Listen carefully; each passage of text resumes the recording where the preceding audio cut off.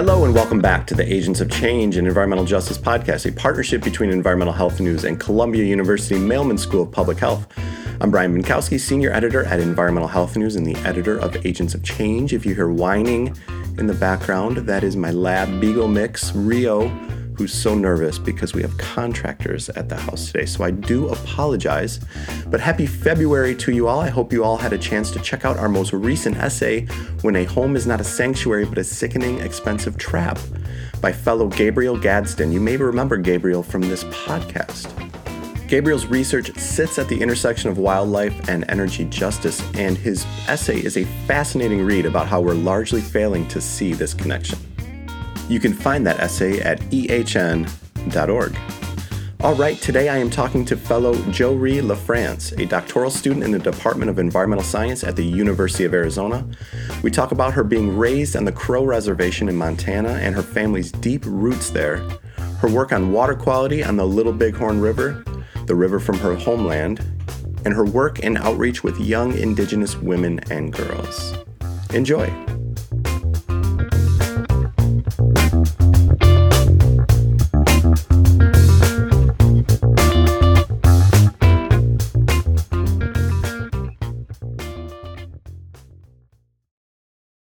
All right, I am now joined by Jo-Ree LaFrance. Jo-Ree, how are you doing today? I'm doing well. How about yourself? I'm doing great, and I usually do this before we get going, but I pronounced your name right, correct? Yes, you did. All right, good. Yours is not difficult, but I always like to check. Well, thank you so much for joining us today. And where are you joining us from? I am joining from Tucson, Arizona. So I have the sun out today. Although it's been cold, we have some snow in our mountains, but nothing compared to the snow back in Montana. So, Jo-Ree, you are from the Crow tribe in Montana, a place I've had the good fortune to visit. Why don't you tell me a little bit about where you're from and how it shaped you? Yeah, for sure. Well, I just wanted to do a small introduction. Balaja Eugene Machlashuk Bishbala Dupat Pilagilk Ach Bizapua Bazamlachia Bi Urishik Delan Kombihuka Chabagarik. So my name is Eugene Machlish, which means fortunate with horses, and my name was given to me by Sioux Takes Horse. I come from the Greasy Mouth clan, and I'm a child of the Ties in the Bundle clan. And I'm 27 years old and come from the Upsalagan Nation in southeastern Montana. I was born and raised on the reservation there. And I'm very, very fortunate to come from the Bighorn Mountains. The Bighorn Mountains I like to call my outside heart, the center of my universe. I've been all over the world and my heart always longs for home. And I just love the landscape that we come from and, you know, how deeply rooted it is to my people. The reason why we are in the Bighorn Mountains is because of the tobacco seed. The tobacco seed is what brought us to the Bighorns, and it grew there. My people, we traveled all over, and we were on a mission, on a quest to fulfill a vision by one of our warriors. And finally that tobacco seed, it grew in the Bighorn Mountains, and that's where my people were told they were going to thrive, and that was their holy place. And I can say, having been out there, it is a beautiful, beautiful place. I wrote about Chief Plenty-Coup Spring when I was out there, and I think we discussed this. I got to visit many of the places you spoke about. And I wonder if you could talk about, so you gave us a really nice backdrop there. Mm-hmm. How was this history and lineage taught to you growing up? How was this kind of embedded in your childhood? And when you were younger, did you have an appreciation for it like you do now? Growing up, it was just an inherent thing. My mother did a very good job of letting me know who my relatives are, letting me know about my family tree, who I'm a descendant of. I come from really good families, and I don't just say that just, you know, because they're my family. Like, I seriously do come from good families. I've been told many times, you know, even the last trip I had home, they talked about my family and how I come from a good family. I'm a White Clay, I'm a Tobacco, I'm a Horn, a Bear Claw, a Nosisga, and a Harrison LaFrance. And, you know, I'm primarily, I was raised Upsalaga, and my mom, she's a fluent speaker, and I grew up, you know, around all of my family on the reservation. We're so tight knit and everyone lives there. So I just grew up with, my whole family, my whole extended family around me. And I come from educators, I come from leaders, role players, people who are out there making a change, lawyers. I come from, one of my family members is a medical doctor. She's the first Apsaligat women medical doctor. She speaks fluent Crow. She's a pediatrician. So, I just come from good people, and I take pride in that. And to know that I come from that lineage, they're big shoes to fill, but I'm appreciative of that. And I'm a descendant of Chief Pretty Eagle. He was the last principal chief. So he, along with Chief Plenty Coup, who you mentioned before, Chief Plenty Coup is definitely younger than Chief Pretty Eagle, but they were pivotal leaders during that time, during the transition into the reservation era, or when we were forced on reservations and we couldn't leave. We had restrictions. Our land was taken away from us. It was just a huge transition for us. And Pretty Eagle and Plenty Coup, along with a few other chiefs who obtained chieftainship through, our traditional way of receiving that. We have 4 deeds that they have to do. And Chief Pretty Eagle, he was the last principal chief, and he actually was, so to be a principal chief means that every band in our tribe, basically wanted him to be the leader. So we had different bands, and we, separate, function in our own little societies, but we'd all come together to celebrate, to eat, to dance, to pray, to just be with each other. And Pretty Eagle was chosen as that principal chief, and he was the last one before we were put onto reservations. And I just, to come from that legacy as well, I can name right now my lineage all the way back to him. And so it's just, like I said, I come from leaders and people that have a Apsaligam mindset, and we give back. And it's just something that it's inherent in me, and I have to do it. And I love doing it. And that's the other thing, is I love being a part of, my people. I love being a part of my families, and I love being able to give back in ways that I never thought I would have had the opportunity to. And you are giving back both professionally and personally, and I want to get into that. But before we do, I want to ask you the big unwieldy question I ask everybody, and that's, what's a defining moment that shaped your identity up to this point? I was raised around horses. My Apsaligam name is Fortunate with Horses, Ijin Machlish. And so I grew up with horses my entire life. And I guess the moment for me was when I actually realized the magnitude and significance of the Crow Fair Parade. So annually, every 3rd weekend in August, my people, we come together to celebrate. We have a powwow, rodeo, parade every morning. And this parade is nothing like you've ever seen before. We have our horses, excuse me, our horses have beadwork all over them. We have our elk tooth dresses. We have, cars decorated with dresses, and it's just something like you've never seen before. And for me, I've always done that. Even when I was a little girl, before I could even walk, I was already on a horse riding. And as I got older and I did that every year, it just made me so appreciative to come from that. There's nothing like that in the world, and that's who we are as Apsaligam people. And our beadwork is so distinct and unique. You can tell Crow beadwork from, any other beadwork. And for me, especially my family, we have 2 parade sets. So when I say parade sets, it's, an old time saddle, a martingale that goes in front of the horse, the headstall. We have a keyhole that goes in front, cruppers, lance case, wedding blankets. Like, there's so many pieces to it, cradle boards. And for us, for my family, we have 2 sets that were made in the 1800s, and I'm the 6th generation to use them. And we're one of the only, we're one of the only few where almost the whole parade set is old. But you have families that have just pieces that are old, and then people that have these older dresses. And my family, we have almost everything.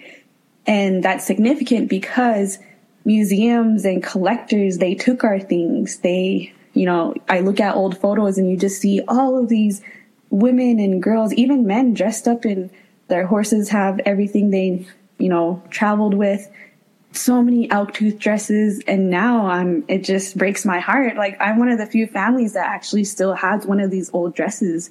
But you've also been able to kind of merge this passion, of course, with your professional work, which I think is so cool. And you're researching water and soil science with a focus on the Little Bighorn River, which you mentioned. So can you tell me about the river, its importance, and what kinds of contamination patterns it has? Because I know that's kind of what you're looking into.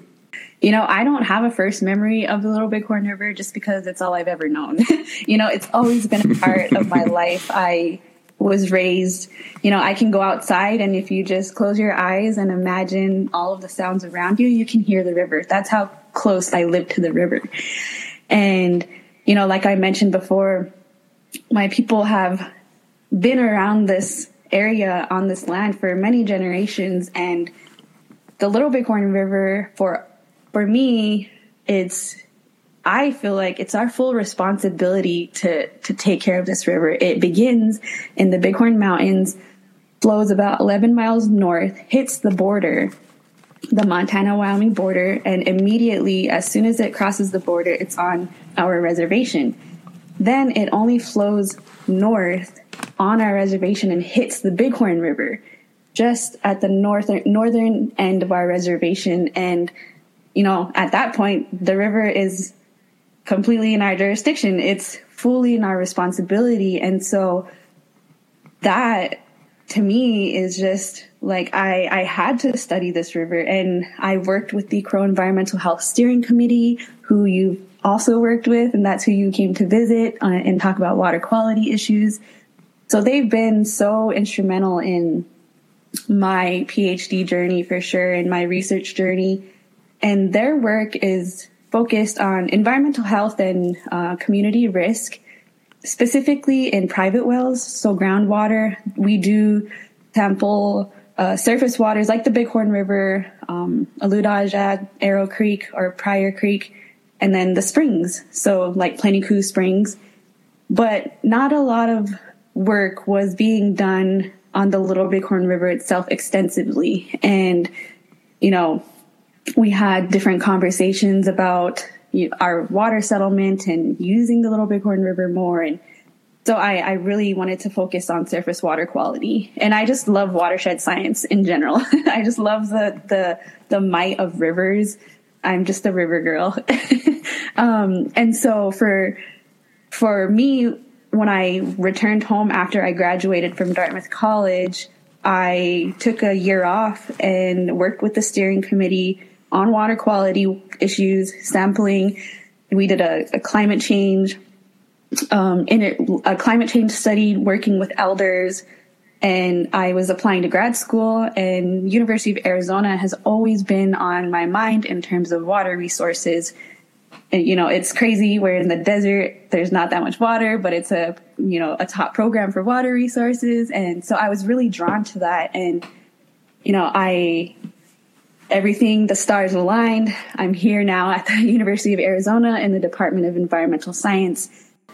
My specific research is trying to understand the concentration-discharge relationship of the Little Bighorn River. Essentially, I want to know how pollutants are behaving as a function of seasonal river flows. So throughout the year, we know that a river will change its discharge or its flow across its specific area. And we know that it changes throughout the seasons. For example, in December, we're at base flow. It's at its lowest, at its calmest. And then we start to get snow melt and rain showers, causing the rivers to fill up more and more. And by June, we have high peak. And our high peak discharge, where the river is at its highest, at its strongest, and it's just roaring. And I want to know how these pollutants are functioning throughout these changes. And I do this by bringing together high-frequency water sampling and placing multi-parameter sensors, XO2 SON sensors, in the Little Bighorn River. So I have one sensor towards the beginning of the river at the Montana-Wyoming state line, trying to gain a better understanding of what's happening more in the mountainous area and the Bighorn Mountains before it hits our reservation. And then the second location is in a place we call Ashebida, which is Black Lodge, and that's towards the end of the river, towards the confluence where the Little Bighorn River meets the Bighorn River. And this sensor is really trying to collect information of what's happening throughout the entire watershed. We do have agricultural development, we have towns that are along this river, just a lot of anthropogenic influences, and I wanted to gain a better understanding of what that looks like for us. And the samples are collected weekly, either by myself when I am home, and then I have field help. This whole PhD has been such a family affair. I'm very grateful for my family who, sample for me when I need it and check on my sensors. And I also have field help, 2 Uppsala Gas students who have had such an integral role in my sampling. My field help actually went out earlier today, so we were trying to make sure everything was all good to go for him to go out. So super grateful for all of the help and the support that I have. I would not be where I am without all of that help. So the pollutants that I'm looking for are mainly related to what is happening at home. So I'm looking at toxic metals, pesticides, herbicides, fertilizers. We are also looking at wastewater treatment byproducts, and then PFAS. PFAS is per and polyfluoroalkyl substances, and those are man-made compounds. And they can be really, really complex. My lab, the Arizona Laboratory for Emerging Contaminants, really is at the forefront of developing methods to PFAS, which is, incredible work that they're doing. And I'm very, very fortunate to be a part of the lab group that I am a part of. So many role players in the work that I do, and it's just been a roller coaster so far, but very grateful for this PhD journey and cannot wait to be done and cannot wait to move home to continue the hard work. Yeah, I like the idea of calling family, like, hey, get down to the river. I need my samples. That's easier than dealing with like an intern or something like that. So when it sounds like you're trying to, through your research, kind of paint a picture of the cycle, the life cycle of the river throughout the year and different contamination loads. What do you hope that knowledge does? If you were able to say paint that picture, what would be the next step in what you would want that knowledge used for? Yeah, for sure. So ultimately, my goal is to, create a foundation of data and understanding of the Little Bighorn River. The Bighorn River is a world-class fishing river. It's a world-renowned river. Many people study that river. It's located on my reservation. We have Yellowtail Dam with the reservoir there. So that river is very well studied. And for the Little Bighorn River, I just wanted to, provide a foundation, and I really, in the end, hoping that, bringing all of this data, all of this information together about our resources, even our groundwater resources, is to obtain treatment as state.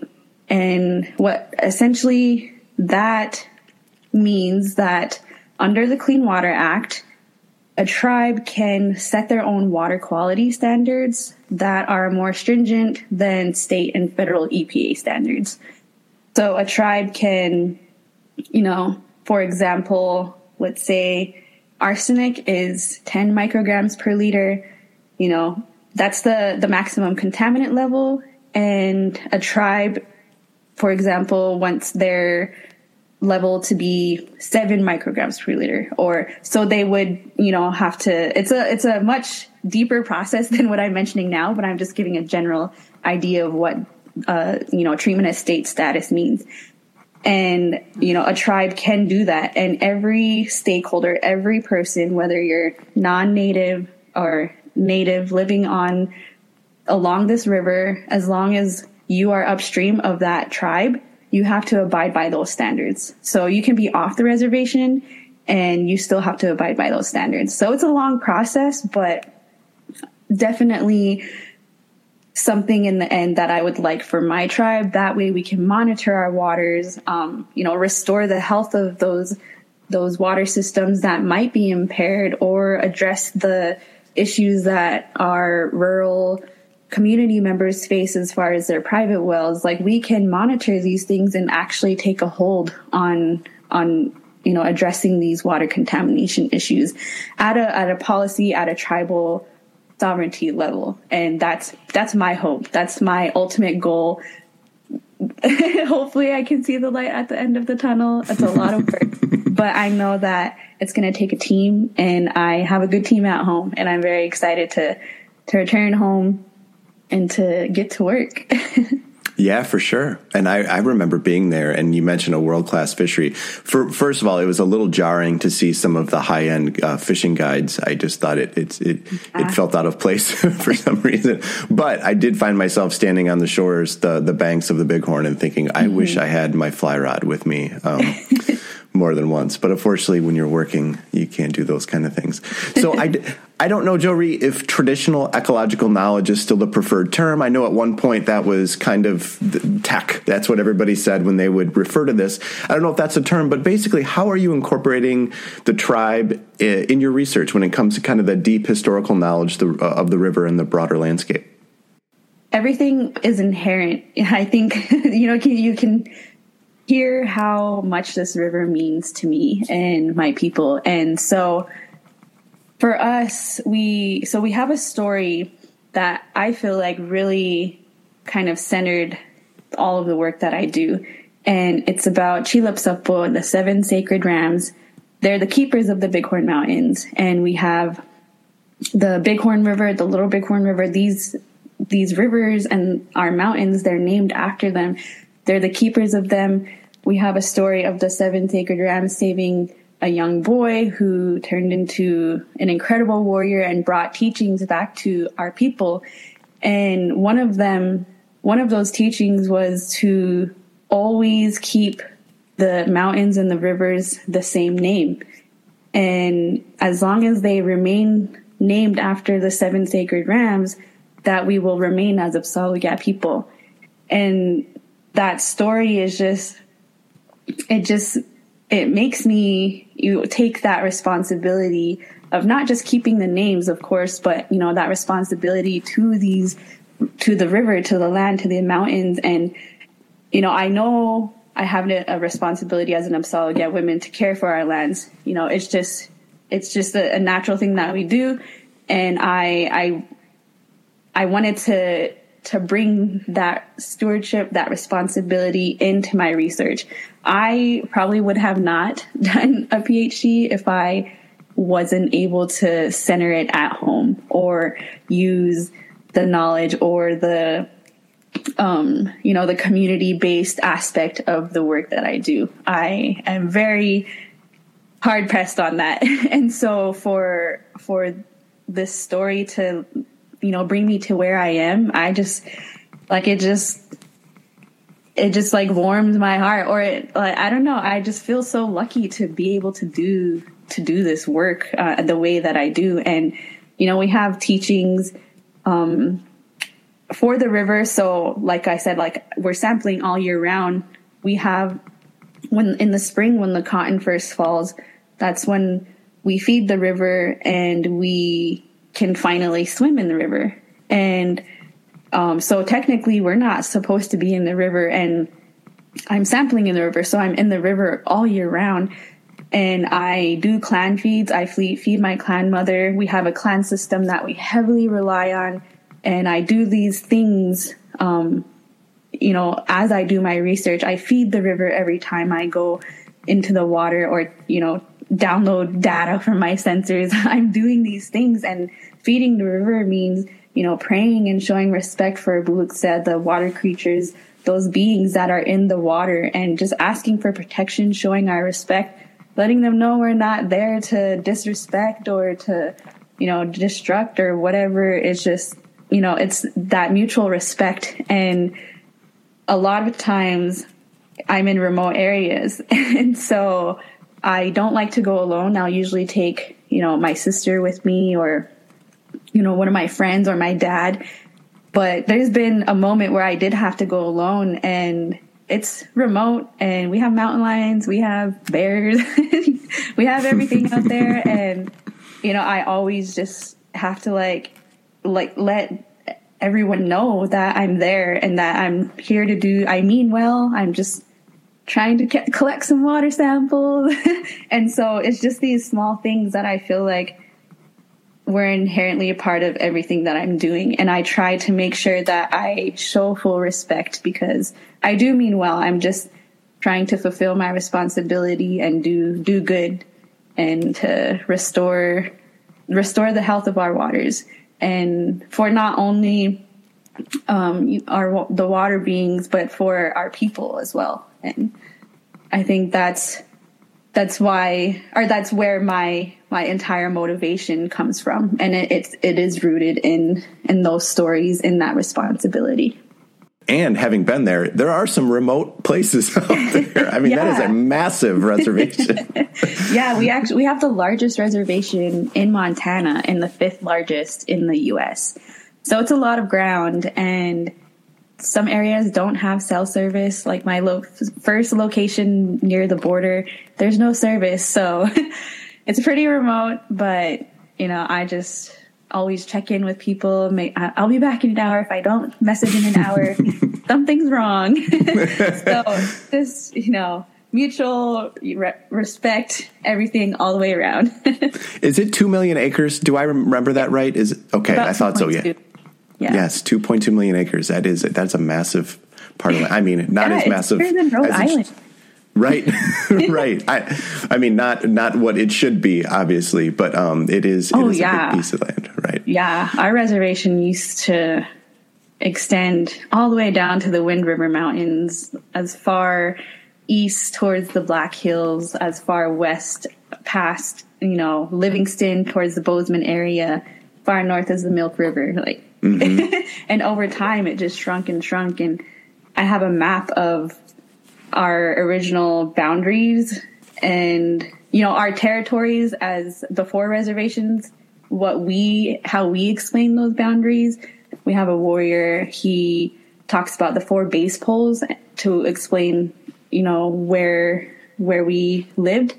And then, of course, when the federal government over treaties were signed, land was forcibly taken. And so that map is just over time, smaller. And it's crazy to, when I was home 2 weekends ago, I went to Gardner, Montana to, go soak in the hot springs and take a day for myself. And it's about a 3-hour drive from our reservation. And that's all Crow country. And that's at the gateway to Yellowstone. And it's just, I get a little upset every time I go, but we're very fortunate to have our reservation be on our traditional homelands, because not a lot of communities, not a lot of tribes are fortunate to be on their original homelands. They were placed on a reservation completely far from where where their heart is. And that's another thing why I'm so grateful to come from where I come from. And so that's just another aspect to why I appreciate being of Upsala.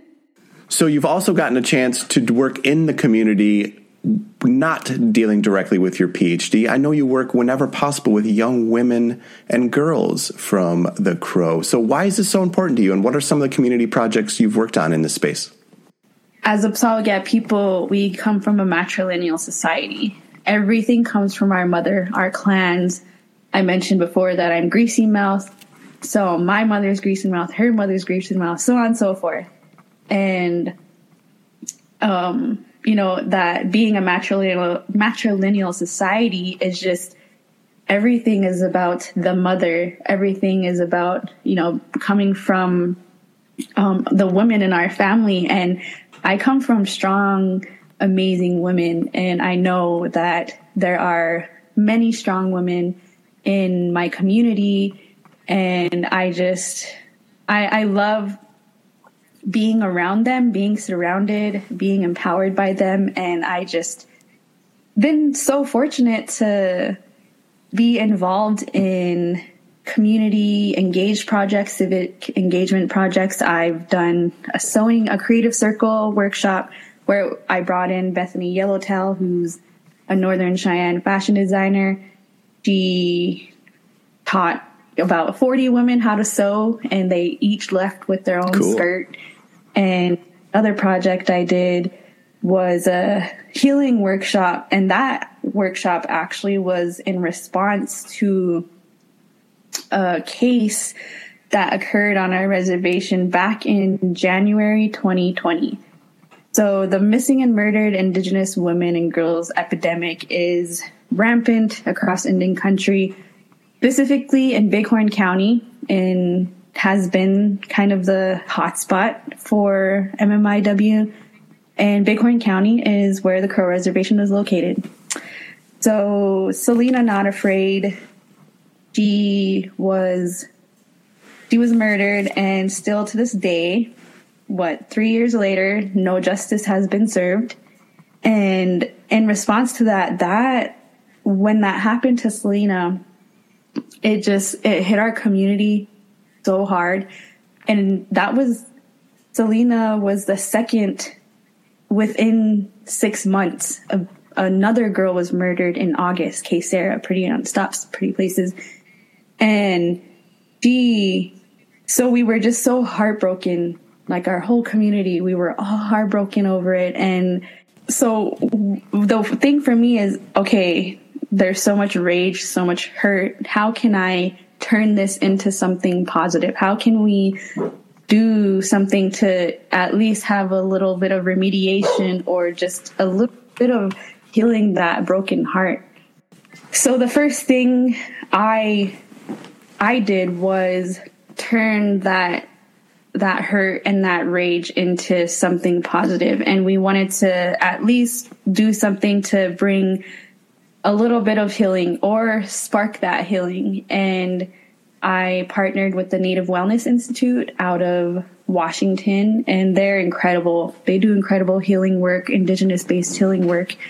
And I brought them to our community, and we did 2 days of workshopping, and we had Selena's grandmother come, and that just meant the world to me. And it just made that whole thing worth it when I saw her there, and she thanked us, and we cried with her, and it just made me feel so good to see that she was there with us, and that she wanted to heal, and she wanted to do everything she could to get through this, because it hit all of us, and I can't imagine how hard it hit their family. It just motivated me to continue to do more work. And not only have I done that, I've, worked with youth. We did a mural project. So there's a mural and Crow agency that we worked on. And I've also worked with Crow agency public school students. We published a children's book based on their names, their Apsáalooke names. If they didn't have a name, which happens, I asked them to write about what it means to be Apsáalooke, or what they like about being Apsáalooke. So all of them had awesome stories, awesome illustrations. So we published a book. It's not for sale. I published it. I just basically bought, a mass production of them, gave it to them, to their families, and then provided it to our schools. And I didn't want to get into the whole selling of things. I just wanted to have something for our students to say they actually published a book, and to read this book with their families.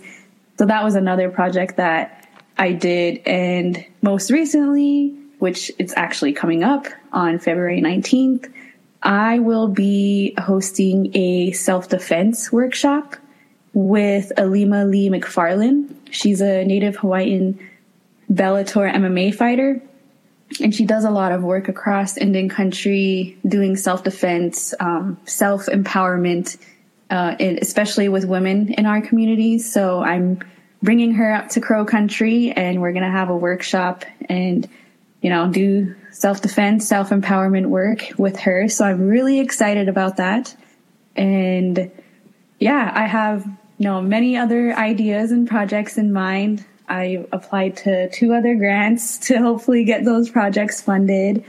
Not only that, I also started my own program called Alia Chick Indigenous Correspondence Program, which is a partnership between Planet Forward, which is out of George Washington University's School of Media, and the University of Arizona's Indigenous Resilience Center. And it's a storytelling group where we come together and we're learning from Indigenous experts. We have workshops that are all led by Indigenous experts. Actually, later today, we are hosting Dr. Robin Kimmerer, and we have a cohort of 10 Indigenous students all across Indian country, even a Dartmouth College student, a student from University of Alaska, Fairbanks. So we're expanding coast to coast. And we meet in these workshops learning, the art of journalism, but more of storytelling and communication. We are not journalists by trade. None of our majors are journalism, but we are all interested in environmental storytelling. Well, I want to ask you, you seem to me like an optimistic person. Sometimes I shouldn't assume things about people, but I sense a lot of positivity from you. But I know sometimes this work can be environmental work, and especially when it comes to the treatment of Indigenous people, this work can be heavy. So what are you optimistic about? I'm optimistic about the idea of being a role player. I think for me, I have this mentality of I tend to, kind of idolize our ancestors. For example, Chief Pretty Eagle, I idolize him. I'm like, oh my gosh, this is an incredible warrior, gave back to his people, cared for his people, did everything he could, led us through these transitions, and we're still here today, thriving. And I idolize that. But then I'm like, 100 years ago is not that long ago. My mom, she was raised by his daughter. So it's not that long ago, where I'm not that far removed from it. And I play the same role as they do. And so having this mentality of I play the same roles that my ancestors did, just in a different time. And so that's what keeps me going. And I know that they did everything they could for these generations that they never even met. And I have to have that same mentality. And for me, doing everything I can to ensure that we're strong in our sovereignty. We're strong as a nation. We're strong as a community. We're healing. We're moving forward in a good way, in a way where we can be unapologetically absolved. Yeah, we can, love everything about what's going on. And we're still in that healing process. We're still healing from these traumas. And I'd love to get to that point where our children don't have to heal from those traumas anymore. We're healed. We're good. Now we can thrive. And that's just what gets me so excited and wanting to do the work. And I just know that I have a role in everything. I'm only one person, so I dream big. I have a lot of support at home. I have a lot of support, from my networks, of course, those who believe in me and, want me to continue to do the work that I do. If I didn't have support, honestly, things would not be the way they are. So that's what I think I'm most optimistic about, is just being that person, being a role player in this grand scheme of things, and to know that I do have an important role. We all have an important role, and to be able to contribute that to a broader goal is just something I love to be a part of. I like the idea of a podcaster 100 years from now talking to somebody and they're talking about you, like you're talking about some of your ancestors. And I don't think that's a funny thought. I think if podcasting is still a thing, who knows? It's probably some kind of weird artificial intelligence thing. But I don't think that's it. Given everything you have going on, it seems like you have gone above and beyond in your leadership in the community, and it's admirable. So, Jo Rhee, I have just some fun questions to end things here, and this has been so so fun for me to learn about you and your work. So these are just 3 rapid fire questions. You can just answer with one word or a phrase. First one is, the best gift I ever received is? Being Upsalaga. My favorite family recipe is? My great-grandmother's fry bread recipe on my white clay side. I still use it today. If I could have dinner with anyone, it would be? It would be my grandmother. So my mom lost her mother when she was 9 years old, and I just always wondered what it would be like to know her and I just know things would be so much different if she was here. So that's the one person I would love to meet. And this one, you don't have to confine yourself to one word or phrase, but I'd like to know, what is the last book that you read for fun? Yeah, well, as a PhD student, it's a little tough to read for fun. But the last book for me, the first one that comes into my mind is the Upsalugab Women and Warriors. I actually have it right here. Upsalugab Women and Warriors exhibit, the catalog. So I was also a part of a museum exhibit, a part of a collective of Upsalugab people who worked with the Field Museum, the University of Chicago Neubauer Collegium, and we created an exhibit, a book, and that was the last one that I actually read page to page. There's many different stories. I have 2 essays in there. I did a photo project for that exhibit as well. That's in the book. And yeah, it's just an incredible book. So many stories, so much knowledge in that book. So check it out. Excellent. And is that available to the public? Yeah, it is. Upsalugab Women and Warriors. You can find it, at the University of Chicago Press, I believe. Perfect. So that is excellent. Well, Jo-Ree, this has been such a fun time for me. I really enjoy hearing about you and your work. I don't know how you do it all. It seems like you're doing too much. But again, it's very admirable. And thank you so much for taking time this afternoon. Yes, thank you so much. Incredibly grateful for the opportunity. And thank you for listening. I hope you learned something good today.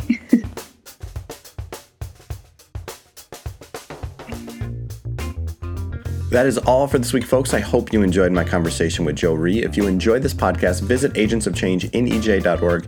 And while you're there, click the donate button to support us. You can also find us on Twitter and Instagram, and please follow us on Spotify, iTunes, or Stitcher, wherever you get your podcasts. You listen to this and all past episodes. This podcast was written, recorded, produced, and edited by me with outreach, scheduling, and support from the rest of the team. Dr. Amizoda, Dr. Yoshira Onelis Van Horn, Dr. Vina Singla, Dr. Max Ong, Dr. Lariah Edwards, Summer Ahmad, and Maria Paula Rubiano. Our music is Now Sun by Poddington Bear. You can email our team at agentsofchangeinej@gmail.com and sign up for our monthly Agents of Change newsletter at the program homepage. Thanks so much for joining us. We hope to keep these important conversations on diversity in science and health going. Join us next time when our founder, director, and leader, Dr. Amizoda, speaks with Tamara Tolles O'Laughlin, an internationally recognized environmental advocate and climate strategist who has worked across the government and nonprofit sectors and currently is president and CEO of the Environmental Grantmakers Association. Have a great week, folks.